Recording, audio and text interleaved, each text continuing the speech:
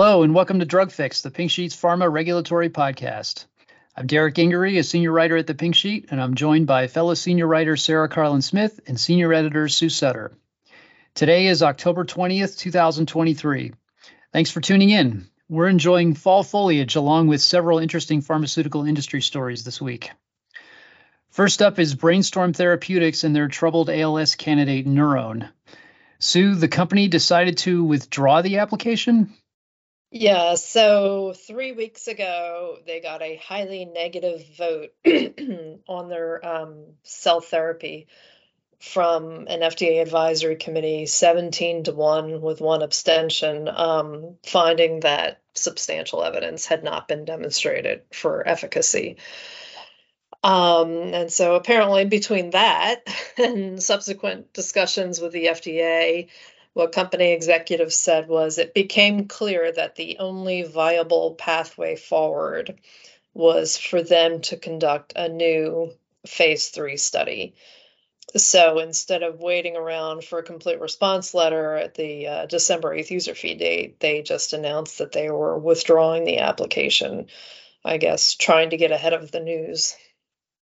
That's, I guess, an interesting way to handle it, although I don't think it's completely unprecedented. But do you think, Sue, that another trial is realistic here? I know this, it's speculating at this point, but, I mean, is there any sense of how long that could take or how, if they'll be able to set it up, find patients, et cetera?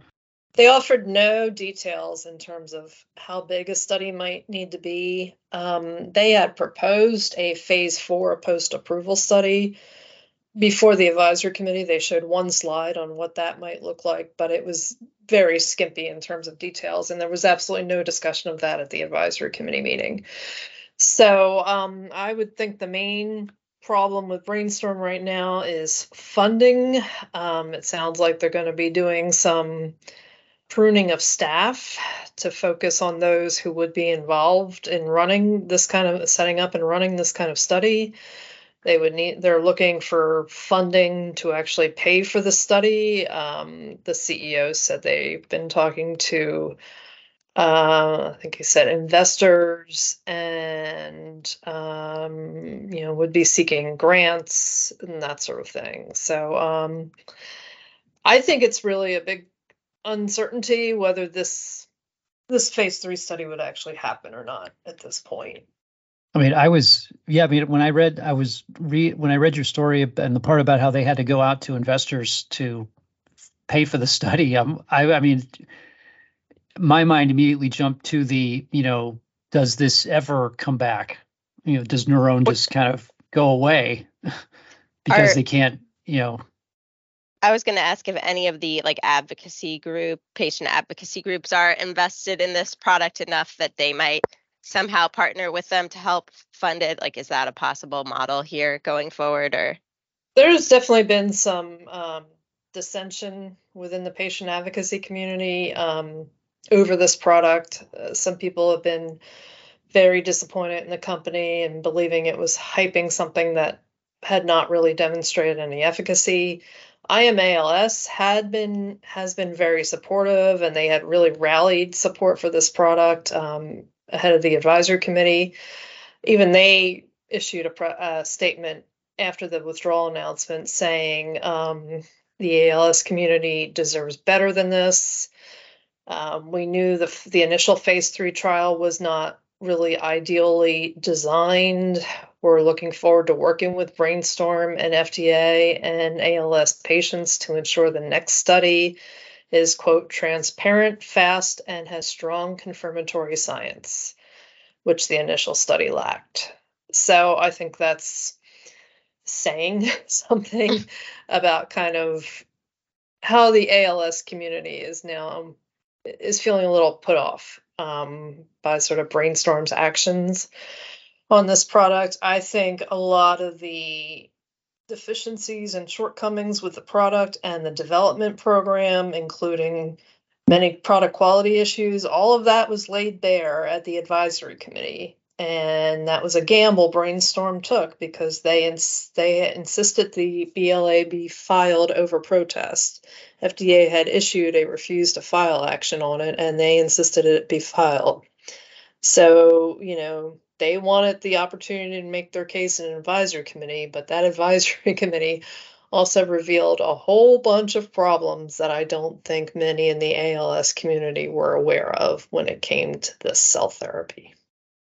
Yeah, you mentioned also that the company seemed to be thinking that they could, ride the wave of the Elevidys approval in Duchenne muscular dystrophy. I guess I'm curious, what do you see as kind of the lesson for sponsors in this case? Yeah, I think they were trying to ride the wave of, two other ALS therapies in the past few years, Emilix's Relivrio and Biogen and Ionis's Qalsody, neither of which had perfect data, so definitely less than perfect data, but FDA, very publicly exercised its regulatory flexibility on those two applications. I think this one just had too many problems, frankly. It had problems with none of the efficacy endpoints were met. It had an adverse mortality trend. It had multiple product quality issues and CMC deficiencies. And FDA said, the company wasn't even providing a clear explanation of what the mechanism of action was. That was sort of a shifting explanation.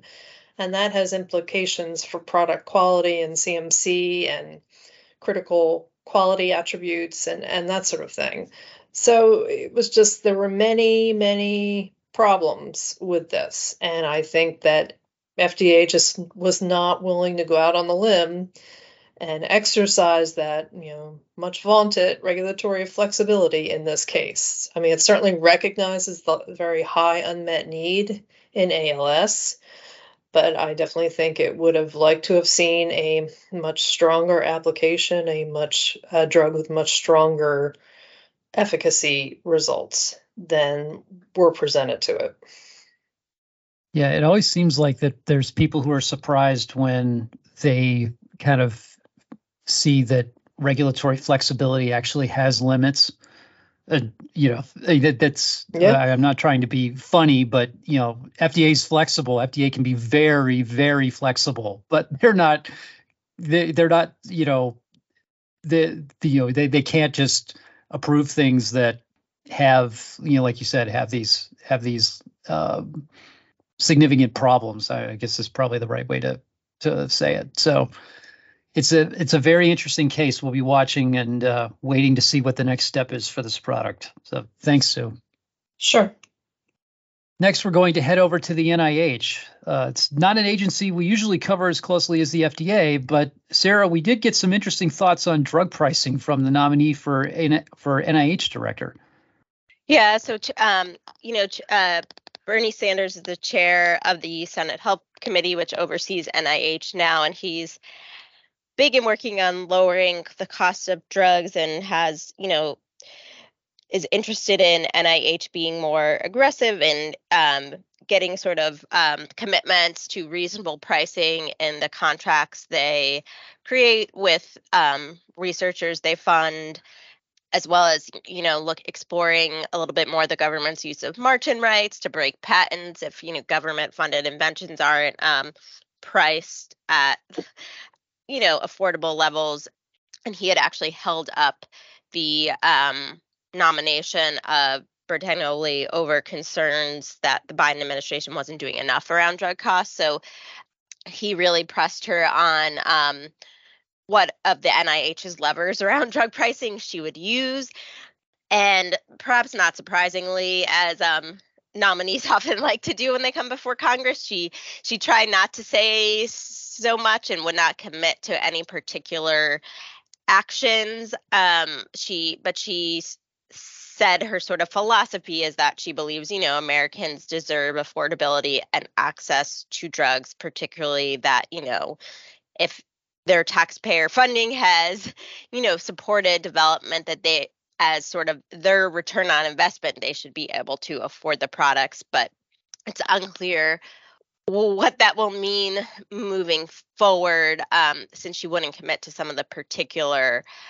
use some of the particular sort of levers NIH does have, and whether that's because she didn't want to commit to it because she knew she would get yelled at by the other side of the aisle. Senator Cassidy, who is the ranking member of the committee, the ranking Republican, was sort of pushing her on the topic, but from the other end of it, and he raised concerns that, industry would be less willing to partner with the government on and create some of the products we want if, some of these authorities by NIH are exercised more. So it's an interesting thing. It's a topic we've, followed for a number of years because advocates have, long pressed NIH to use some of these authorities more. Francis Collins, the longtime leader of the NIH, was resistant to it. So this is the first time in, about a dozen or so years, we have someone else at the NIH in charge. And it also comes at a point where we have an HHS secretary who, in his sort of past life, was also more willing to push on, the government's responsibilities around market rights and reasonable pricing. Although, again, since he's sort of taken this national position as HHS Secretary Javier Becerra has not been as keen to follow through there. Perhaps some of that is because of where his bosses sit on the topic. So it'll be something to watch moving forward, assuming she gets confirmed and so forth. Although it'll be interesting to see. It seems like it's probably a reasonable chance she gets confirmed, but I'm not sure that Sanders is going to vote for her yet. So we'll see. Sarah, my reaction when I read your story my first reaction was, is her nomination even going to get out of committee? Yeah, because she seems to have upset the leaders on both sides of that committee. It is interesting. They're planning a vote next Wednesday, the 25th. There were people who clearly indicated they were going to vote for her at the hearing, like Senator Patty Murray, Senator Tim Kaine. But I think it is going to be it might not be, the best vote. I think it was one of the senators, it was a Republican senator, I'm blanking on who now, might have been actually Senator Tuberville, who's been holding up a lot of nominees in Congress, but he made a point that NIH Director Francis Collins got confirmed on a unanimous consent vote, which basically means his nomination was incredibly uncontroversial and easy to get him through. This is clearly not going to happen here. I think it speaks to sort of partially, Francis Collins, I think, just became this really beloved figure who resonated with people on both the right and the left, and just seemed to be able to bridge, partisan concerns. But I think it's not necessarily like personal in some ways to, Dr. Bertagnoli. It's that she's sort of being nominated at a time where NIH has kind of gone through this period during COVID and post-COVID where Republicans in particular, I think, are sort of frustrated with how they see the agency handling some stuff in terms of the crisis, including, how they've looked at or investigated, the origins of COVID, how transparent they've been with the Hill about, some of the research they fund on pathogens that can, potentially cause pandemics. And then there's just a lot of other of these like hot button political topics where there was pretty much no way she could give an answer that would make both sides of the aisle feel, comfortable with her. At the hearing, Cassidy pressed, and a number of other Republicans pressed on fetal tissue research, which I think has been a controversial topic over time. There's a lot of Republican concern about what research is going on related to medical procedures for youth who identify as transgender. So, it was definitely felt a lot more tense than I think you tend to think of for NIH at Congress. Yeah, this certainly doesn't sound like the the goal that I heard several years ago for any confirmation hearing, which is you want to say things so nobody remembers anything. And yeah, that's not going to happen. I don't think in this case. Yeah, I mean, she did the best I think she could, given the situation. But I think people on both sides of the aisle were asking her to commit to things she felt like she couldn't commit to. So we'll see how that translates, in terms of, an ultimate up or down vote, and whether, Sanders tries to use, or anyone else for that matter, tries to use any more of their leverage to try and like slow down the nomination to get her to more explicitly make any concessions. Derek, you reported, a number of weeks ago when, Regeneron and the government, it wasn't NIH in this case, it was BARDA, entered into a contract that had a reasonable pricing clause related to, development of new COVID antibodies. That was sort of the straw that broke the camel's back and let Sanders ease up on letting her nomination move to this point. But if he's not happy with her answers from the hearing, he could certainly probably do some other things to kind of slow walk it in to try and get concessions. And, Senator Tuberville actually, talked about that a little bit at the hearing, and sort of he was making the case again, because I mentioned he's holding up some other, sort of nominations with the same sort of goal in mind, that he made the argument that that's sort of the role of a senator, to try and use these sorts of powers they have to get the leverage and the policies they want. So we'll see what happens. On it, and at this point too, we're nearing the end of the presidential term. I mean, it's hard to believe already, but even if she does get confirmed, she's going to be in office, what, maybe a year, 14 months? I mean, that's not unprecedented either. I mean, Robert Califf's first term was about, I think, 14 months, because he came in right at the end of the Obama administration and then was not asked to stay. So, at that point, you start to wonder, how long before she thinks this is just, I'm not, even if I do get confirmed, I'm not going to have much time to get anything substantial done that I want to get done. Right. And, she had some interesting comments too, that I think around things that the industry might find, interesting if she was able to kind of have the time and the job to follow through with them. She seemed interested in, she's currently the head of the National Cancer Institute, and she seemed interested in expanding some work they're doing there that helps kind of elucidate the natural history of rare diseases to other areas. She seems very interested in thinking about, improving, making faster clinical trials, figuring out how to incorporate AI in clinical trials. And she's a bit more of a clinical trialist, I guess you might say, than Francis Collins. I think Francis Collins was more sort of famous or well known for his kind of lab research and basic science discoveries that have obviously changed the face of medicine.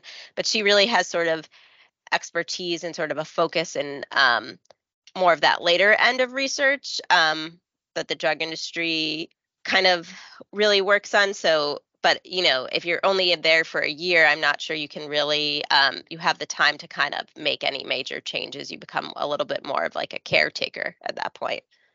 I should preface, I mean, there's no guarantee that if she gets confirmed, that she would be asked to go at the end of the term. I mean, if Biden can win if Biden's reelected, if Biden's reelected, he could ask her to stay, and but typically we mark the end of presidential terms, because that's usually a time when a lot of appointees that are confirmed by the Senate choose to leave or don't get asked to stay. That's why that date is important. But it's interesting to see kind of how this stretches, around, beyond some of these FDA issues, stretch kind of beyond the FDA and even into the basic research realm. So thanks, Sarah. Finally, we're going to look at gene therapy. As gene therapies are being approved, there are questions about their long-term effects on patients. And by long-term, I mean more than a decade.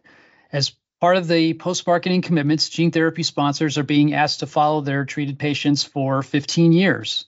That's a really long time for post-market surveillance. And a lot can happen during that really long time. Companies can go under, doctors retire, patients move out of state. So if you're trying to follow these people, what are you supposed to do? Well, the FDA is trying to figure that out. Office of Therapeutic Products Director Nicole Verdun said the agency is struggling with how to deal with the problem of ensuring post-market surveillance, despite all of those and thousands of other potential problems that she says could happen. One thing she said was that there needs to be a partnership between patients, families, sponsors, and physicians. But she also said that more dialogue is needed and suggested a public meeting may be necessary to solicit ideas from stakeholders. Sarah and Sue, I'm curious what you think of all this. What's it going to take to ensure that this follow-up occurs, or are we just going to have to live with lots and lots of dropouts?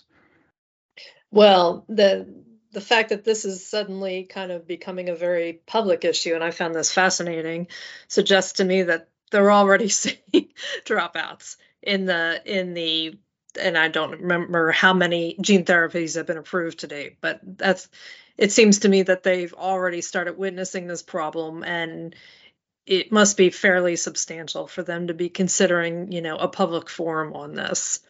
So I think they have some real grave concerns about this. I'm not sure what kind of guardrails they could set around this. I'm assuming those post-marketing trials, I'm not sure if they were post-marketing commitments or post-marketing requirements.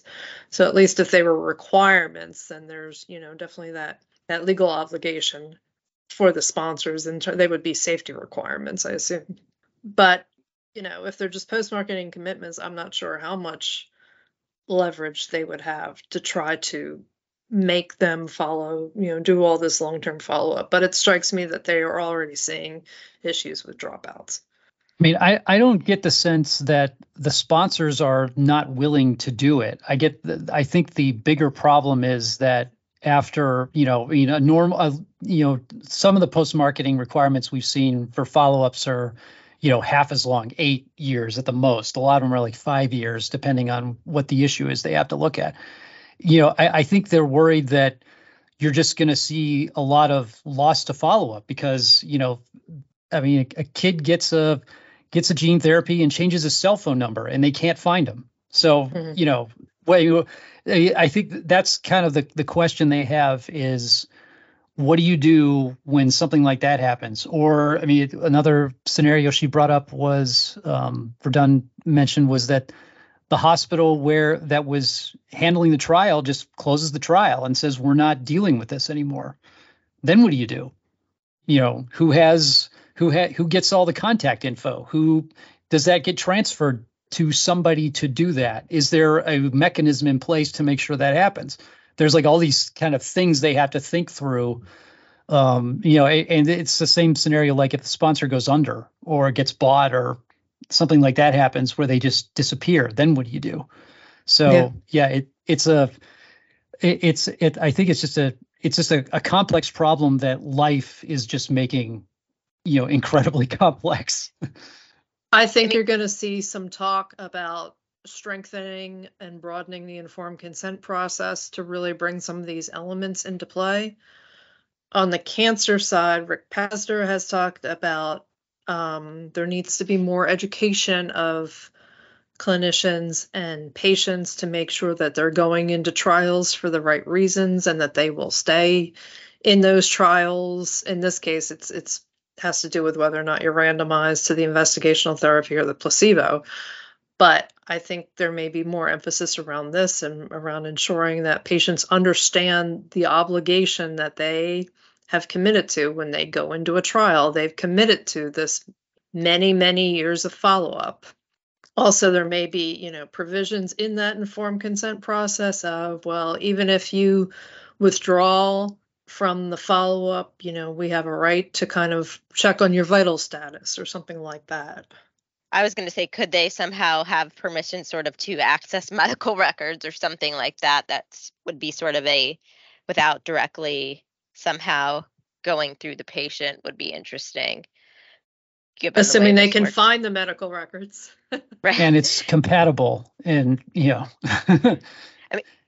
The one thing I was going to say too is I don't know exactly how this could work, or but you would think that payers are going to have a lot of like skin in the game here, because a lot of these products are not expected to be cheap, and the selling point is going to be, you get this one-time expensive therapy, and it ends up actually making sense over time, because you're not needing, X, Y, or Z years of treatment of these other therapies, which are expensive and actually might add up more. And so I wonder if there's a way for payers to somehow use their leverage to really push to get some of this work completed, right? Because, at some point, they really want to know that these products really are, better than what they are replacing, and that they're getting the right, deal for their money.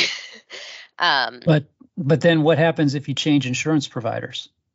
Then I mean, all that's gone. That's a big problem with the U.S., right? And figuring out how to do this, depending on, if it's something that ends up being used in young children, and Medicaid's involved for a lot of the payment, that might in some ways make it easier to deal with than if you're thinking about a product that's going to be used mostly by, commercial payers, or, people who are going through the like churn of health plans in the sort of employer segment. But that is sort of a complication of the US system. I would also think, in my mind, the sort of second or third generation of patients who might get these drugs or gene therapies are would want some of this data, right? Especially if they do have options. So again, I think there's going to be groups of people that are pushing for this and would exert some pressure on it to some degree.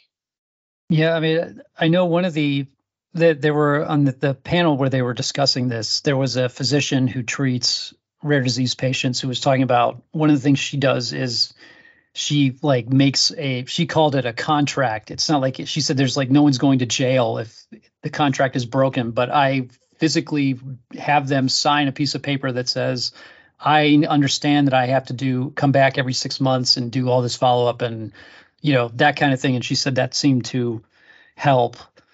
Another idea that was brought up was allowing local data collection and for the labs and things like that, allowing the patients to go to clinics where they are, instead of having to travel somewhere to like California or Texas or something to have all this done, because that to increase compliance. But again, how do you get the data to where it needs to go? Is there some kind of EHR or some kind of software to be able to do that? I don't know. The more I thought about it, the more it seemed kind of like the federal government's pension, kind of like, I don't know if it's not the pension insurance agency or whatever it's called, but if a company goes under, there is a government program that ensures the pension plan gets paid out, or stays in place and doesn't get dissolved, so people can keep getting their benefits. But I don't know if FDA wants that job. I don't know if the taxpayers want to pay for that. I don't know if does a sponsor deposit some money to ensure that a CRO can keep this going in for however long they decide it needs to go. It's like there are all these questions that nobody is going to like the answer to, I'm sure. Seems to me there might be a role here for the patient advocacy groups as well. Yeah, they had talked about with the natural history study data, the patient advocates have been trying to get some control, or have control of that, so they could use it because in a lot of cases, they were housed in academic institutions, and the investigator leaves or retires or something, and then it's like, well, I want my data, and the university makes it incredibly difficult to get it, because they're saying for whatever reasons you want to come up with on that one. But yeah, that could be an answer as well. But again, you have to ensure that the groups are going to stay around for perpetuity too, and have the ability to maintain all that. The other thing I guess I was thinking about, and maybe this isn't as huge an issue if they've already like sort of received the product, but there's probably some ethical balance between sort of really encouraging people to stay in studies and like pressuring them, right, beyond what they feel comfortable with, right? There's got to be some sort of balance, I would think, where like bioethicists would get concerned that, like, they do feel like they have the right to leave too if they, for some reason. I don't know how you, again, handle that, but, you don't want to make them feel like, again, that this is not to some degree sort of a voluntary commitment and they do have, the right to leave if they really need to. Well, and there's for some of these gene therapies, they don't know if you need a second dose. So, one of the reasons to keep doing the follow-up is to determine right away if you need, if they need to treat you again. So, that's one incentive to stay in the study, to stay with the follow-up. But yeah, it's a difficult question. Well, that's all for this week. For more, check out our website at www.thepinksheet.com. You can also find this and previous podcast episodes on iTunes, Google Play, TuneIn, SoundCloud, and Spotify by searching for Pharma Intelligence. And if you're so inclined, feel free to give us a review. Thanks again for listening to Drug Fix. I'm Derek Gingery with Sarah Carlin Smith and Sue Sutter. Take care, and we'll see you next time.